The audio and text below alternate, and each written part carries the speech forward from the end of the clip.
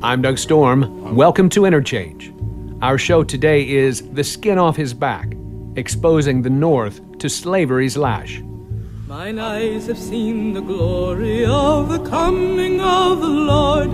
He is trampling out the vintage where the grapes of wrath. We open with the Battle Hymn of the Republic, performed by Odetta off of the 1959 album My Eyes Have Seen. His truth is marching on.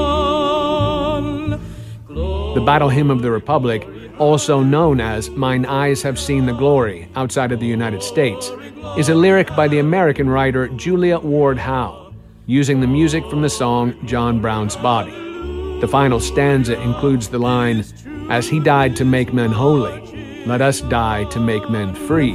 I have seen him in the watchfires of 100 circling camps. They have builded him an altar in the evening dews and damps. I have read his righteous sentence by the dim and flaring lamps. His truth is marching on. My guest today is Bruce Laurie, historian and professor emeritus at the University of Massachusetts at Amherst, whose most recent work is devoted to abolitionism before the Civil War. This includes the books Beyond Garrison, Anti-Slavery and Social Reform, and Rebels in Paradise, Sketches of Northampton Abolitionists. In November 2016, he published an essay for the Massachusetts Review in their digital series Working Titles, called Chaotic Freedom in Civil War Louisiana, The Origins of an Iconic Image. This image is of a badly abused enslaved man that has been called, variously, a typical Negro, the scourged back, Gordon the slave, or Poor Peter. The image is of a black man who has turned away from the camera, showing his badly scarred back. Laurie reaches forward to compare it to the photograph labeled Napalm Girl from the Vietnam War, in order to take the measure of its reach and value as abolitionist propaganda. Utilizing new photographic technology, the picture of Poor Peter quickly found its way into hands and homes all over the nation. It further gained wide exposure in the pages of Harper's Weekly in the July 4th, 1863 edition. The context of that image and the power of that image to affect those citizens living as if on a different planet from that of the slave South is our subject for this interchange. We'll begin with a brief history of abolitionism and the way the North was deeply interested in the maintenance of the economic system that required the forced free labor of enslaved men and women. As he died to make men holy, let us die to make men free. His truth is marching on. Glory, glory, hallelujah. Glory, glory, hallelujah.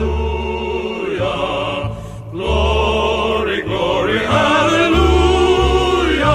His truth is marching on. And now, The Skin Off His Back, with historian Bruce Laurie on Interchange on WFHB. Trampling out the vintage where the grapes of wrath are stored. He hath loosed the fateful lightning of his terrible swift sword. His truth is marching on. Hey, a quick note for everybody that the lyrics of the Battle Hymn of the Republic were published in the Atlantic Monthly in February of 1862, and I just wanted to point that out. It serves as an aspect of propaganda, just as the image we'll be discussing does.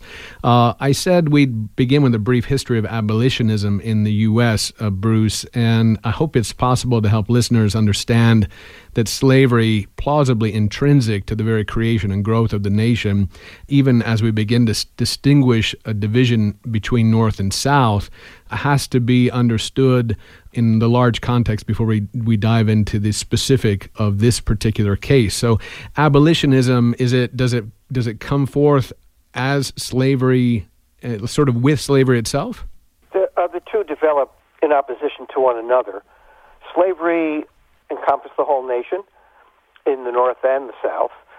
But in the North, historians think of society as a society with slaves. In other words, there were slaves in the North, throughout the North, heavier concentrations Rhode Island and Connecticut on tobacco farms. But largely, slaves were domestic servants and sometimes field laborers in the North, relatively few in number. And they were not central to the economy. They never were central to the economy, again, except in those two states and in New York through the 1770s into the 1780s, when about a fifth of the population were enslaved in New York City. So it's important there. The South is very different. The South, in the South, slavery is basic and fundamental to the leading crops, rice, indigo, and after 1810 or so, cotton. Cotton is the nation's leading product by far. Nothing is even close. It's a leading export, and more capital and labor, and slave labor, is tied up in the cotton kingdom. The tentacles of slavery in the South reached into the North and then back to the South again, because slavery required a huge investment of capital. Much of it came from the North. Slavery required shipping. Northerners provided the shipping. Slavery required marine insurance, which is a huge consideration at the time. Northerners provided the insurance.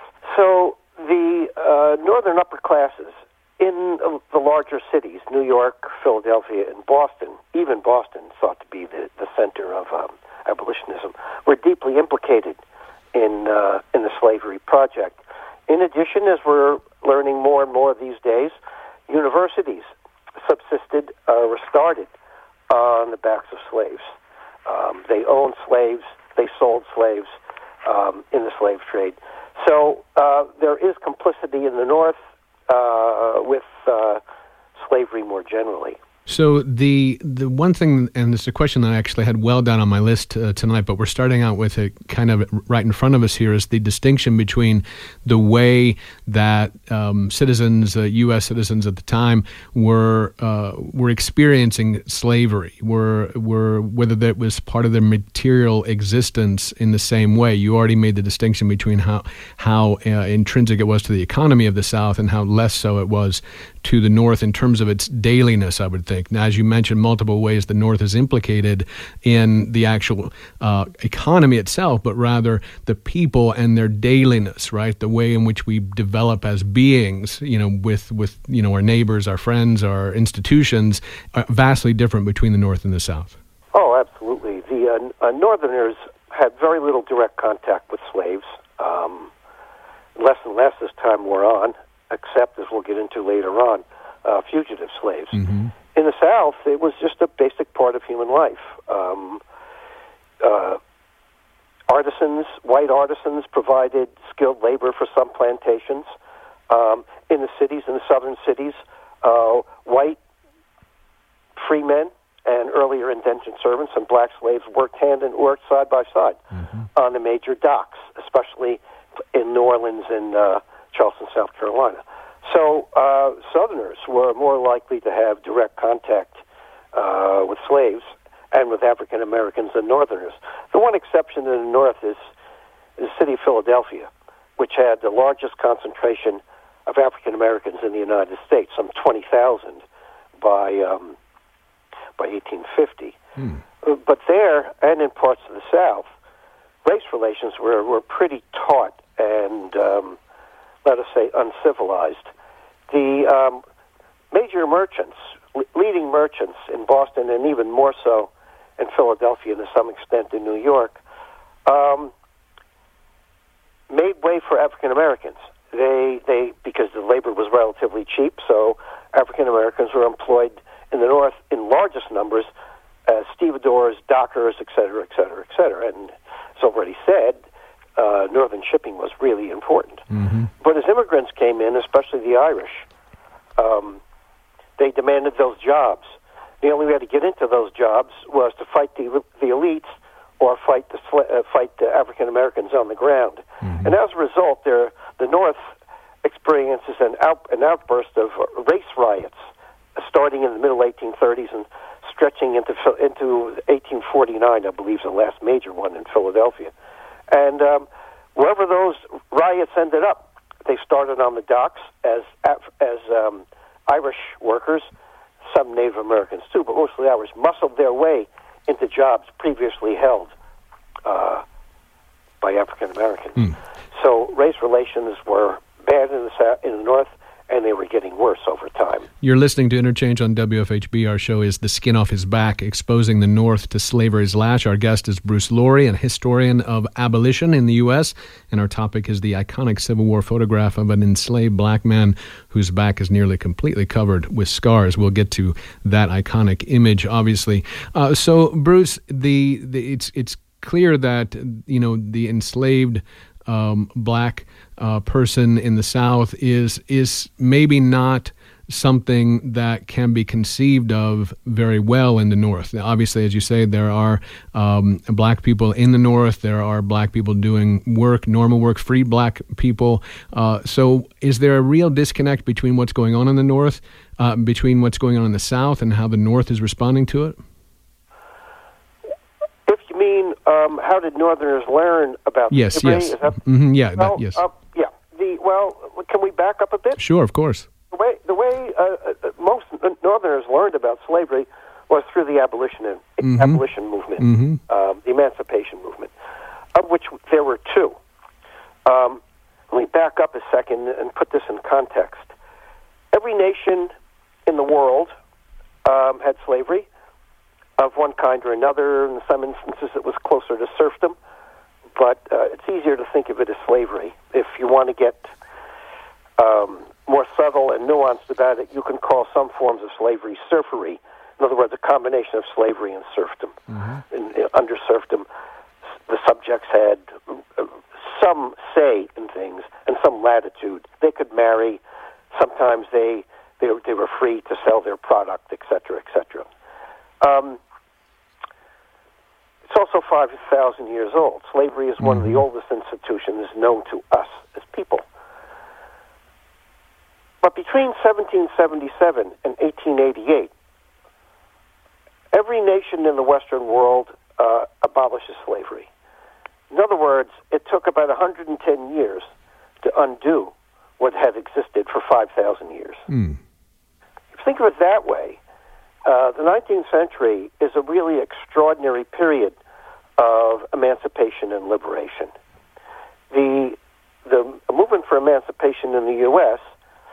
Begins right around the time of the Revolutionary War, and it has two motive factors, I would say, ideological and situational. The situational one is that about 5,000 enslaved peoples in the North, were liberated on the strength of their military service. So that's the single most important factor in the North, probably. At the same time, abolition societies shoot up, New York, Philadelphia, Massachusetts, Boston, etc., and they really move forward on two considerations. One is the idealism of the revolutionary period. All men are created equal, blah, blah, blah, blah, blah. That is a very popular doctrine in the U.S. The other is a new form of evangelical Christianity, in which the argument goes among the sects, Quaker, Baptist, etc., Congregational as well, that God commands men and women to make the world a better place. In other words, it's not a matter of passive acceptance of God. Human beings have to become agents in not only in their own salvation, but in the elimination of sin more broadly. And so those two ideological forces move forward in tandem with the revolutionary liberation in the war, with the result that we have an abolitionist movement. We call it the first abolitionist movement.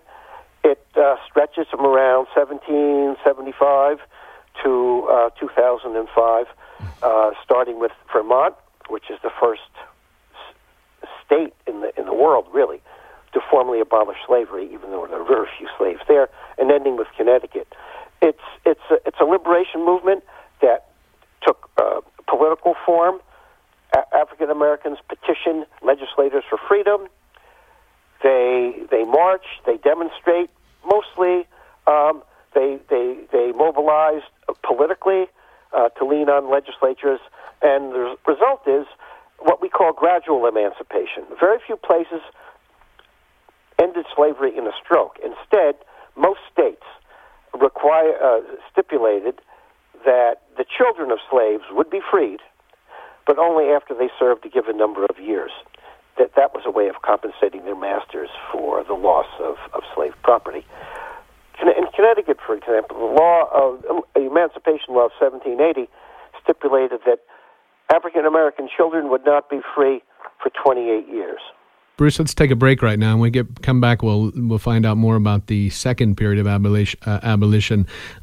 This is J'ai fait tout le tour du pays, which translates I went around the country. It's by Jimmy Peters, recorded in the Jefferson Davis Parish of Louisiana in 1934 by Alan Lomax. Stay with us for more with historian Bruce Laurie on abolitionism and the chaotic freedom of Civil War Louisiana.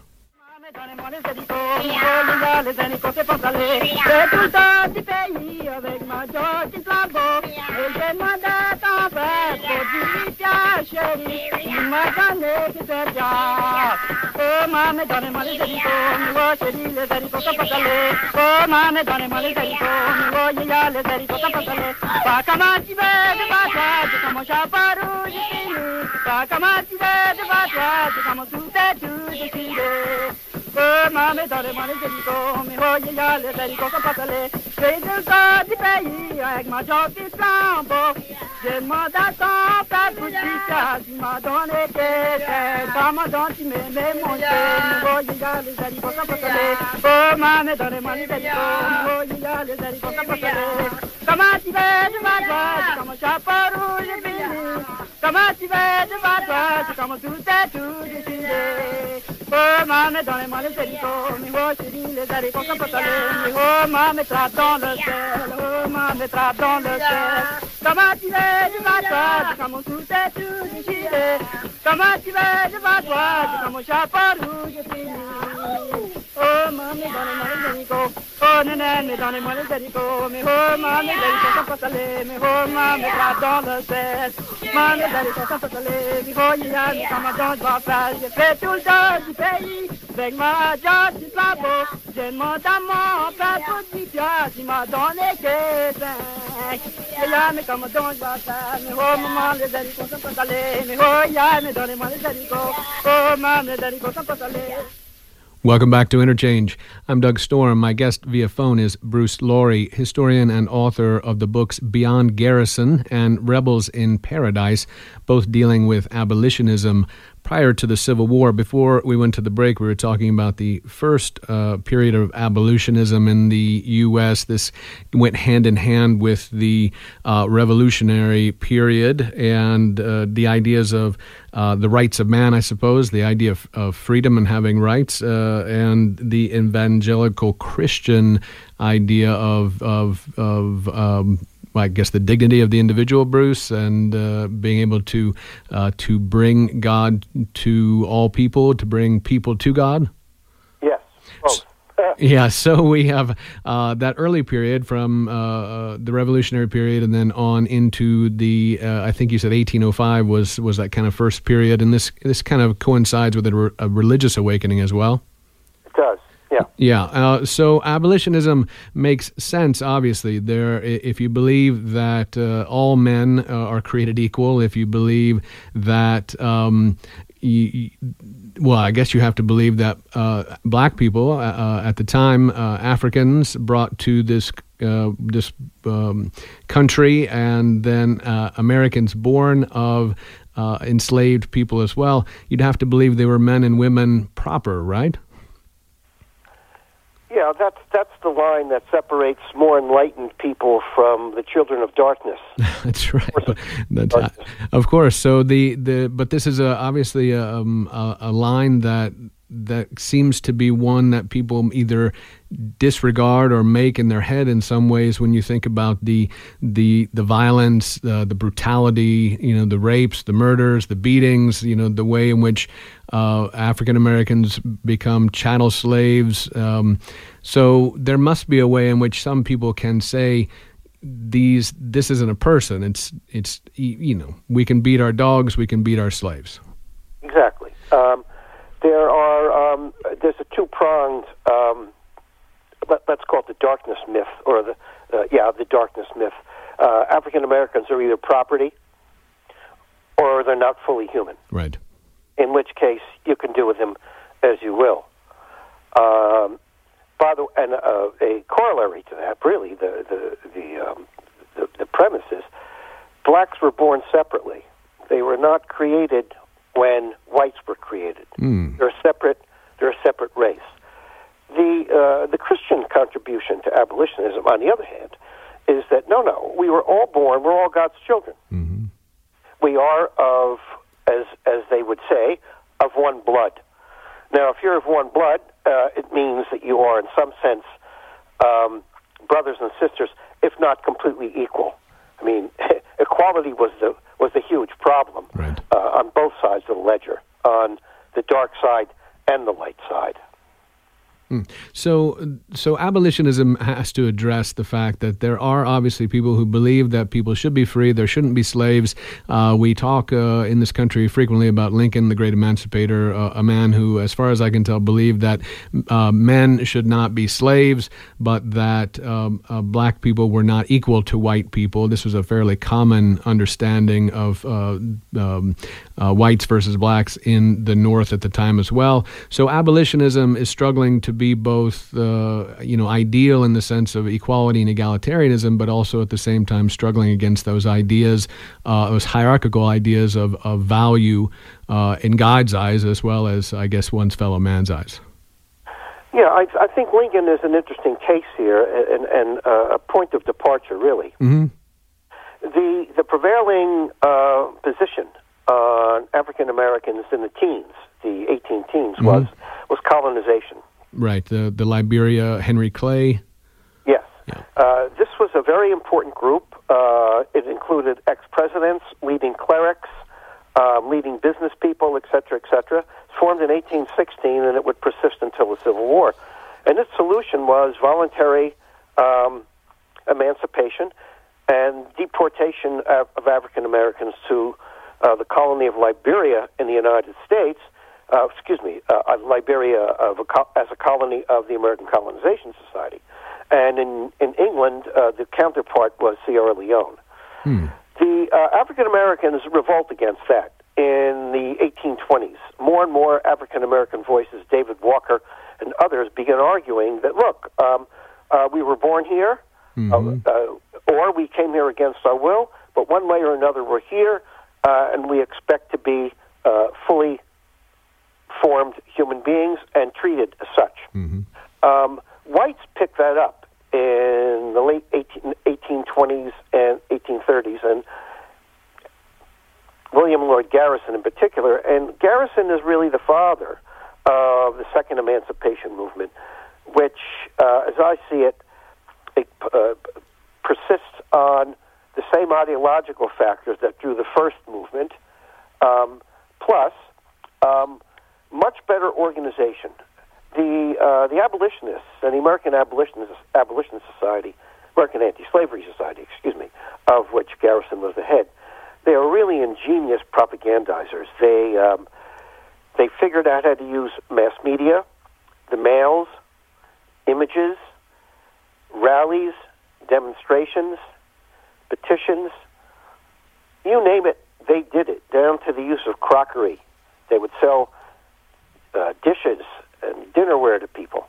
And one famous one was a plate with an image of a slave in the bottom of it, breaking his chains against the rising sun. So when you invited someone over to dinner, they would be slurping their soup or their stew and having a grand time until they got to the bottom and they saw, ooh. Nice.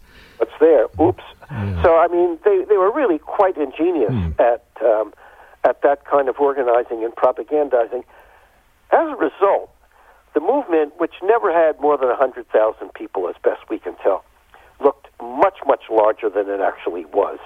And so it's a classic case of a well-organized minority exercising outsized influence on political and social affairs. The churches were key. Garrison didn't think so, but he thought the churches were complicit with slavery, and he became a bitter anti-cleric. But it turns out that churches were the seedbed of a good part of the abolition movement, in large part the more evangelical churches. In other words, the more enthusiastic churches, the Baptists, the Methodists, Congregationalists, and of course the Quakers. The more evangelical the church, generally speaking, the greater the proportion of women. The greater proportion of women, the more likely the church was to be abolitionist. Some churches split, almost all the sects split north and south. That's SECTX. They split north and south over the question of slavery, starting in the late 1830s and into the 1860s. So what we have are these ideological forces, the question of organization and propagandizing, and the third force, often overlooked, but it can't be, is the circumstances of pro-slavery politics.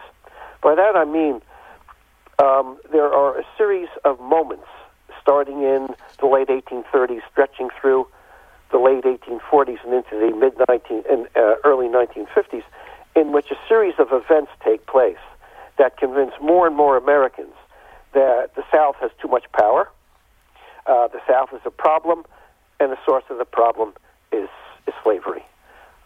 Just as a quick example, in 1837, the Congress of the United States decides it will no longer entertain or discuss petitions, anti-slavery petitions, and it clamps down on what's called the gag rule. In other words, petitions that came to Congress were simply set aside and were not discussed. That would be renewed every year for about 5 or 6 years. Well, ordinary Americans are saying, wait a second, what's going on here? And they get pretty upset. Slavery is looking more and more like an anti-democratic institution.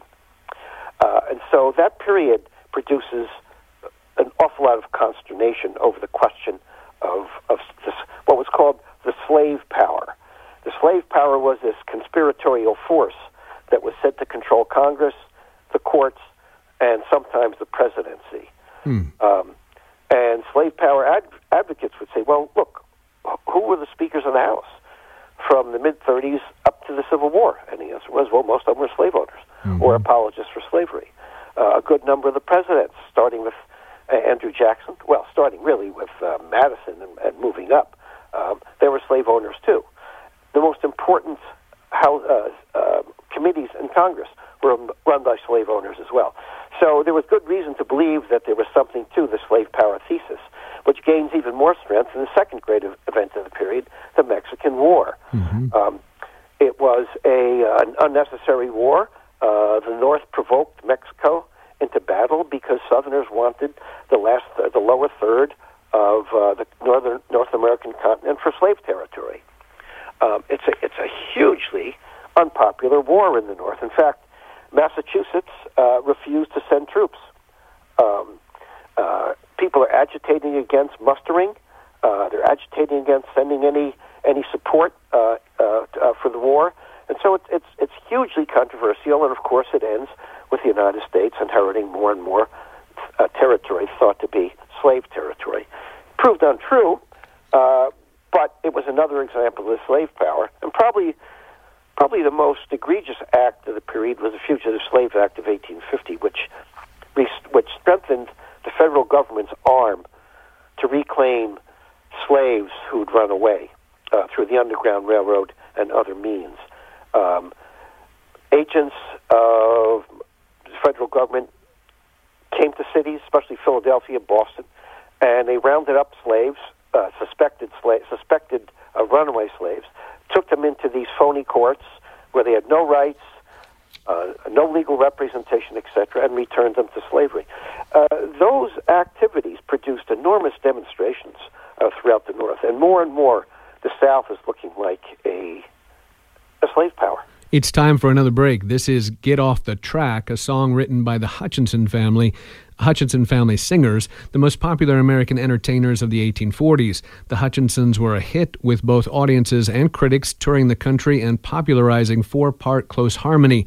Their songs were often controversial, promoting abolitionism, workers' rights, temperance, and women's rights. Stay with us for more of The Skin Off His Back when Interchange returns.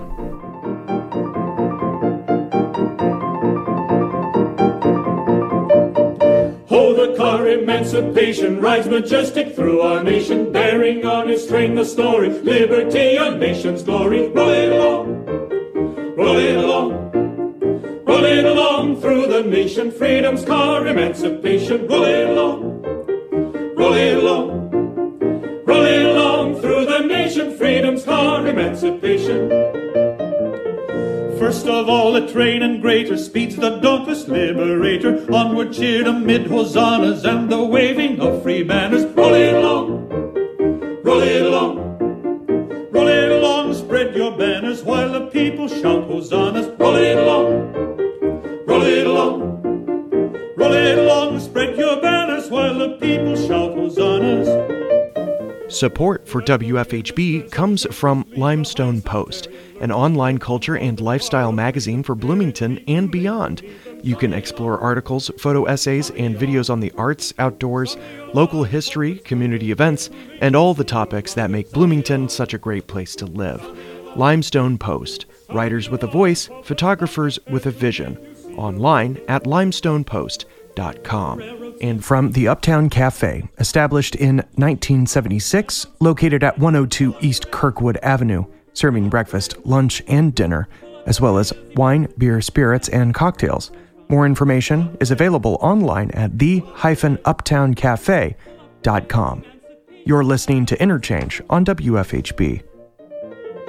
All true friends of emancipation, haste to freedom's railroad station. Quick into the cars, get seated, all is ready and completed. Put on the steam, put on the steam, put on the steam, all are crying and the liberty flags are flying. Put on the steam, put on the steam, put on the steam, all are crying and the liberty flags are flying. Hear the mighty car wheels humming, now look out, the engine's coming. Church and statesmen, hear the thunder, clear the track or you'll fall under. Get off the track, get off the track, get off the track, all are singing while the Liberty Bell is ringing. Get off the track, get off the track, get off the track, all are singing while the Liberty Bell is ringing.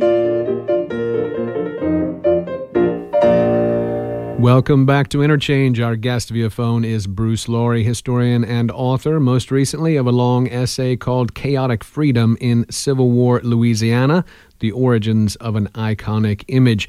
Went to the break, and before that we'd heard a lot of information. One in particular, William Lloyd Garrison, kind of the poster boy for abolitionism. I mean, that's obviously, not making light of Garrison, I suppose, but what I mean is he's the larger-than-life figure that most people recognize. He's the great man of abolitionism, and we'll talk briefly about how we might contest that as we go ahead here. We talked about women in the churches and women generally being abolitionist. We talked about the slave power, the South, and their power in Congress, in the federal government. The Mexican War, a war fought to extend slave power. There was a gag rule in which the Congress decided just not to listen to any citizens, and the Fugitive Slave Act, which required or allowed the federal government to send agents out and search out for runaway slaves and send them back to the South. And all in all, Bruce, you called this slavery in particular an anti-democratic power, which creates a problem for people who believe in democracy. They may not be for equality. They may not even necessarily be against slavery per se, but it seems like the slave power has too much power, and so that becomes fighting words as well. Oh, absolutely. One way to think about this is there are several positions on the South and slavery. To the right, in other words, the most conservative slavery is that it was anti-Southern. Northerners just didn't like the South. They thought the South had excessive political power, and it was an undemocratic place. And so, and slavery was the root of it. They weren't happy with the idea of emancipation. In fact, most of them thought, as Lincoln did, well, if you do emancipate the slaves, you can ship them out, and you'll eliminate the race problem, and also the problem of quote, the slave power. A middling position was that, yeah, we can emancipate the slaves, but hope they stay in the South because we don't want them here in the North. But that's it, freedom and no more. Much like the first abolitionist movement. The most radical position, which had its own gradations, was that freedom is not enough. That it's not enough to liberate the slaves. What you need to do is make them into citizens. Mm-hmm. And so there's a huge fight, both outside and inside the emancipation movement, over what freedom means, who's entitled to it, how much, and so forth. Mm-hmm.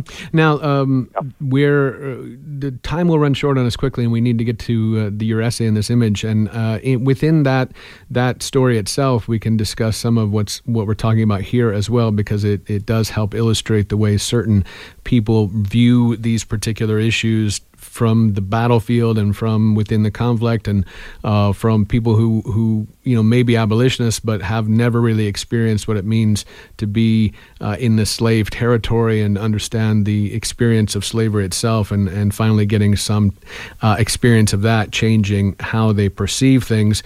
One of the things that you make note of in your book Beyond Garrison is a distinction between political action and moral suasion, or the idea that political, I guess to Garrison perhaps, or people that believed in what Garrison believed in, that politics was dirty and compromising, that you had to sort of convert to this ideal position that all men were created equal, everybody should be free right now, and done.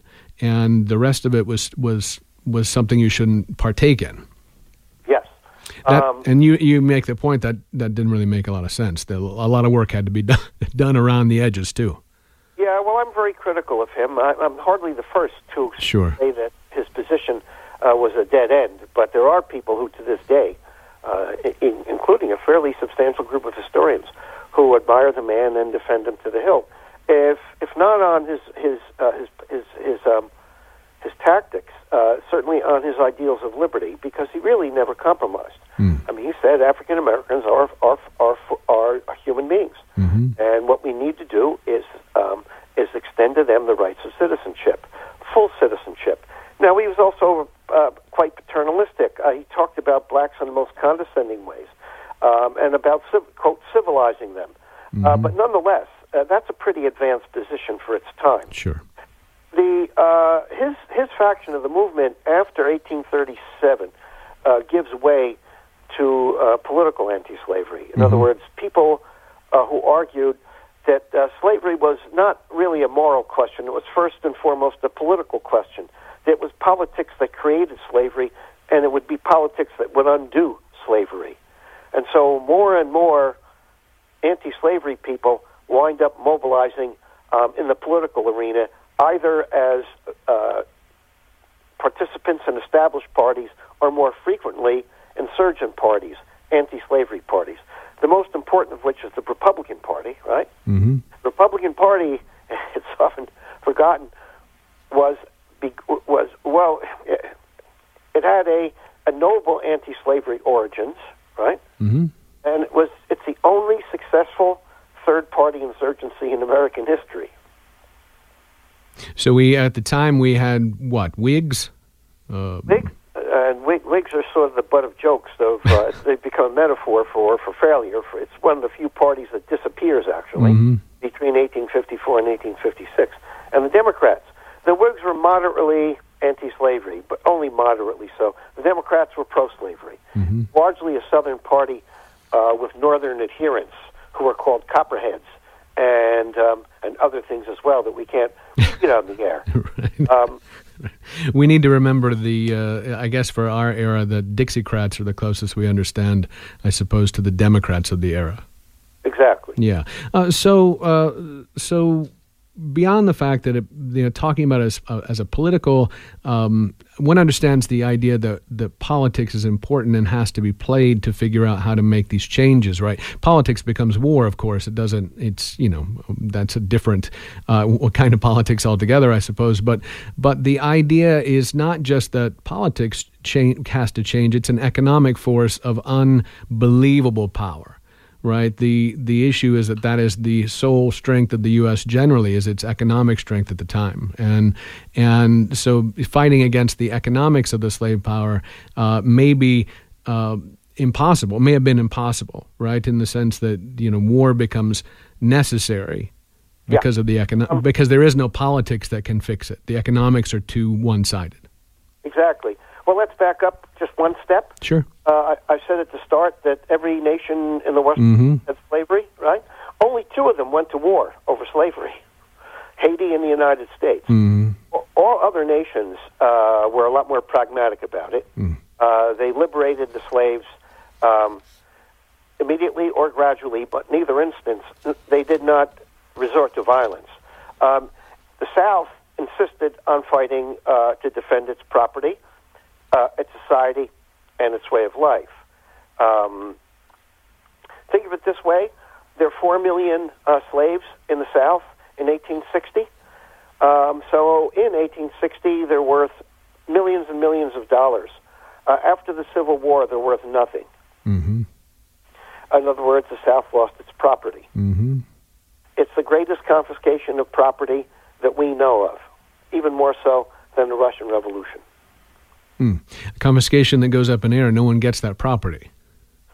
Well, a good field hand, let us say, which I mean, a young man, 18 years old in 1860, is worth anywhere from $1,500 to $2,000.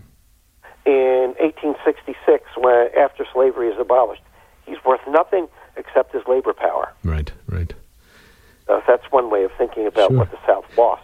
You're listening to Interchange on WFHB. Our show is The Skin Off His Back, exposing the North to slavery's lash with Bruce Laurie. And we do need to expose the North to slavery's lash with your essay, Chaotic Freedom, Bruce. So you wrote a long essay about this iconic image of an escaped slave, enslaved black man who has his picture taken with just his back, and the back is it's his body, his torso, and his head as well. But his back is turned to the camera, full of scars. It's an iconic image. You say it's one of the images of slavery that we carry with us in textbooks and our understanding of the brutality of slavery.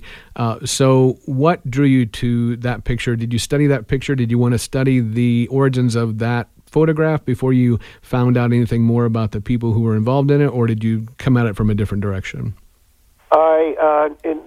In my previous book, Rebels in Paradise, I'd written...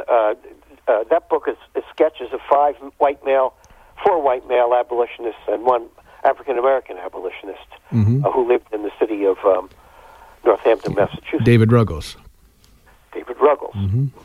And so in one of the figures in the sketches is a man named Henry Gere, Gere. So I'd written about Gere in my previous book, and I'd known that he'd fought in the Civil War.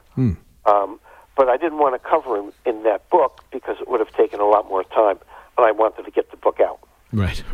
So this is an investigation into Gere and the part he plays in this photograph, but also the kind of man he is, the kind of abolitionist he is, as well as a counterpart to him in this essay, Marshall Stearns, who is more of the regular guy. Let's Bruce, before we get into this fully, let's go to our last break, and then we'll have the last segment completely to this aspect. So this next song for the break is Rockaway, an English language version of a black Creole funeral shout that provides an example of the African Caribbean drumming style that's been incorporated into the black Creole repertoire. It's another led by Jimmy Peters and recorded by Alan Lomax. Stay with us.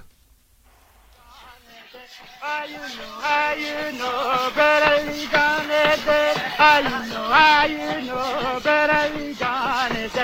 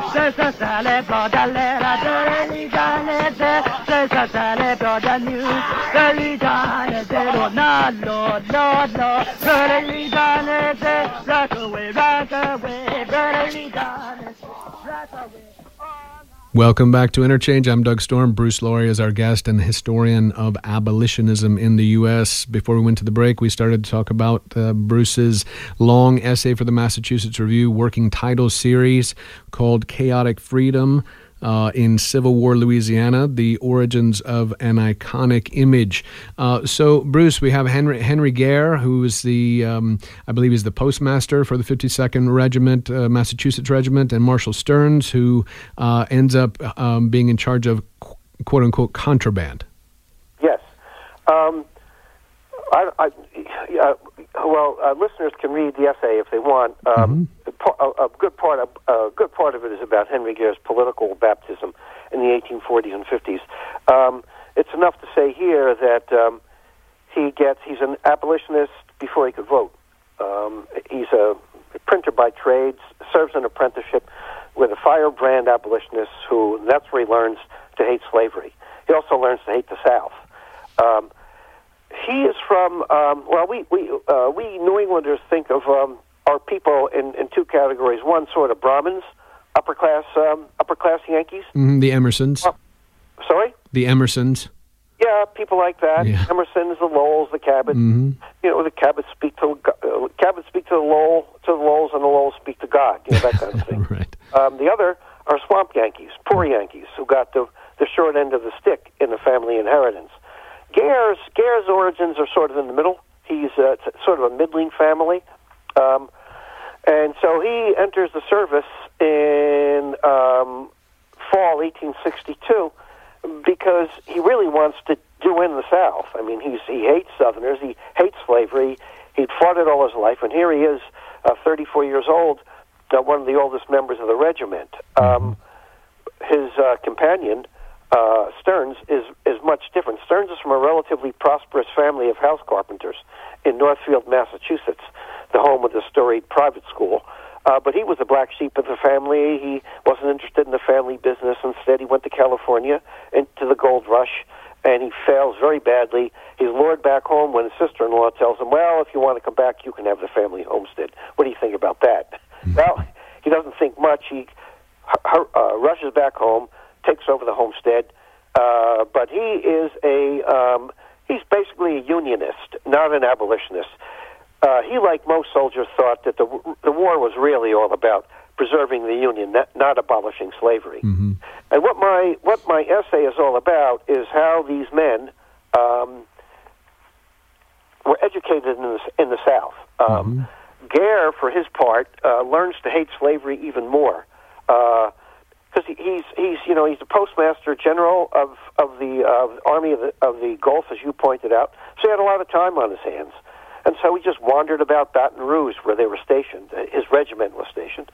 And he starts interviewing slaves, and he's endlessly interested in what they had to say about themselves and their hopes.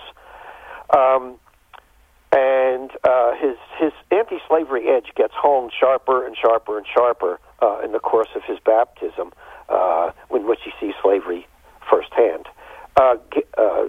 Stearns is very different. Stearns is a racist, writes these letters back home, splattered with racist insults. His letters are barely literate. There's misspellings, there's terrible punctuation, et cetera, but he's influenced by Henry Gare to some extent. And then in December 1862, since he's an older guy too, 32, I believe, he is made the head of a contraband camp. Contraband camp has a background that I should probably go into here. Mm-hmm, go ahead. As the Union Army advanced into the South, through Virginia especially, and later on in 1862 into Louisiana, the word went out through the slave quarters that the liberators were here. And as a result, they break for the Union lines. And in Upper Virginia, it becomes a huge problem because here's an army whose mission was to restore the Union, and they become the hosts of these runaway slaves. Mm.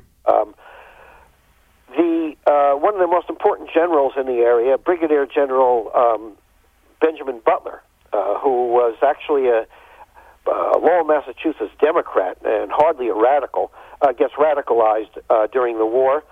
And so he invents a policy on the ground, and he declares runaway slaves contraband of war, by which he meant they were property in the service of the rebellion, and as a result, subject to confiscation. Mm-hmm.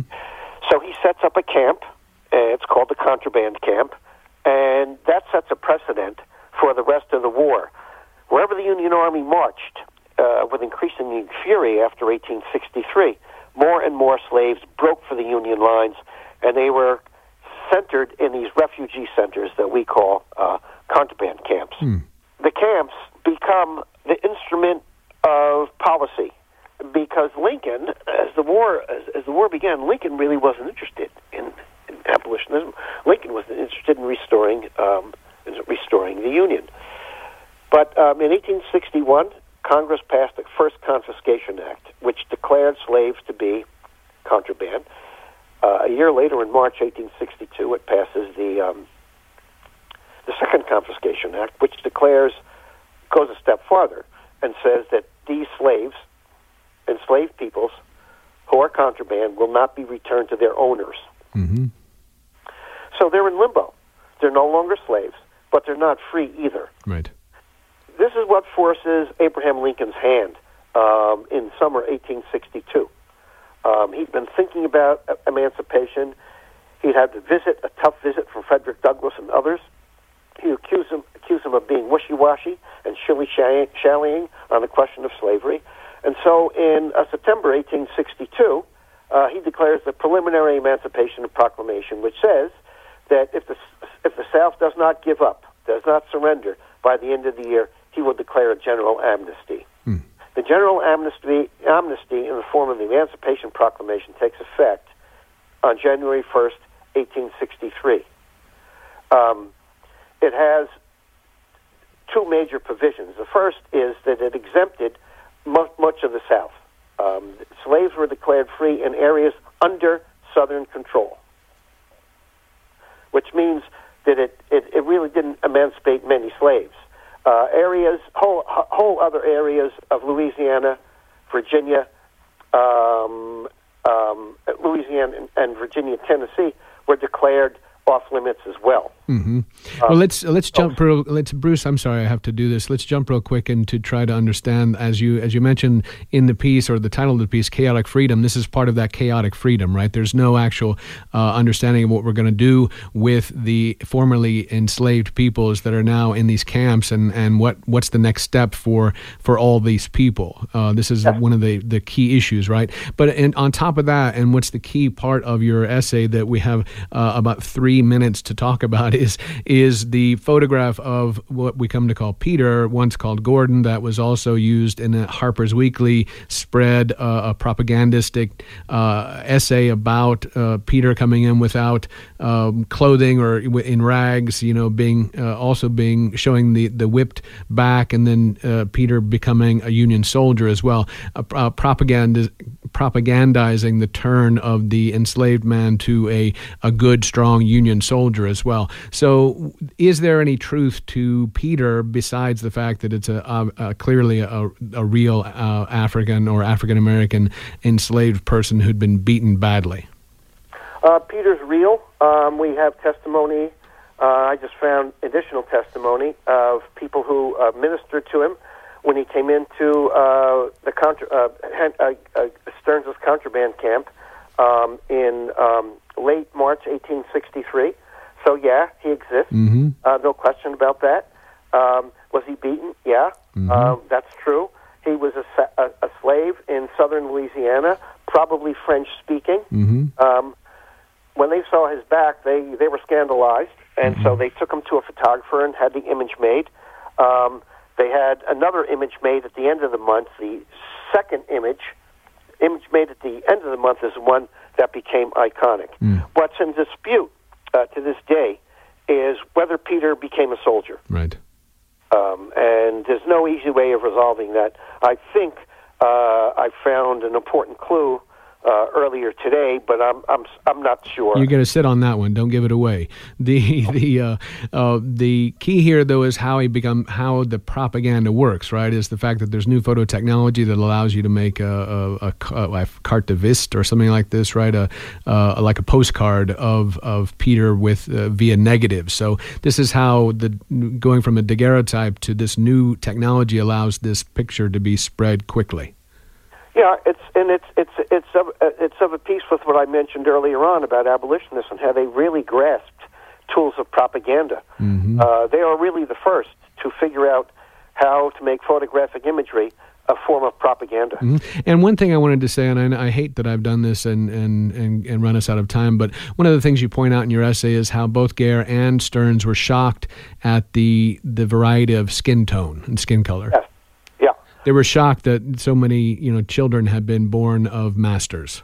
The cardinal sin of evangelical Protestantism was to lose self-control. In other words, if you were a drunkard, it's because you lost self-control. You had to be in control of your faculties at all times and exercise what was called self-government.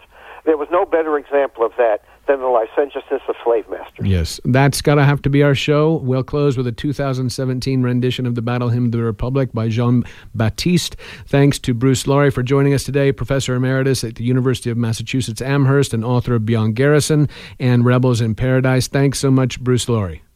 Thank you. Thank you for listening. I'm Doug Storm. I produce Interchange. Wes Martin is executive producer. Stay tuned for the Jazz Menagerie coming up next on your community radio station, WFHB.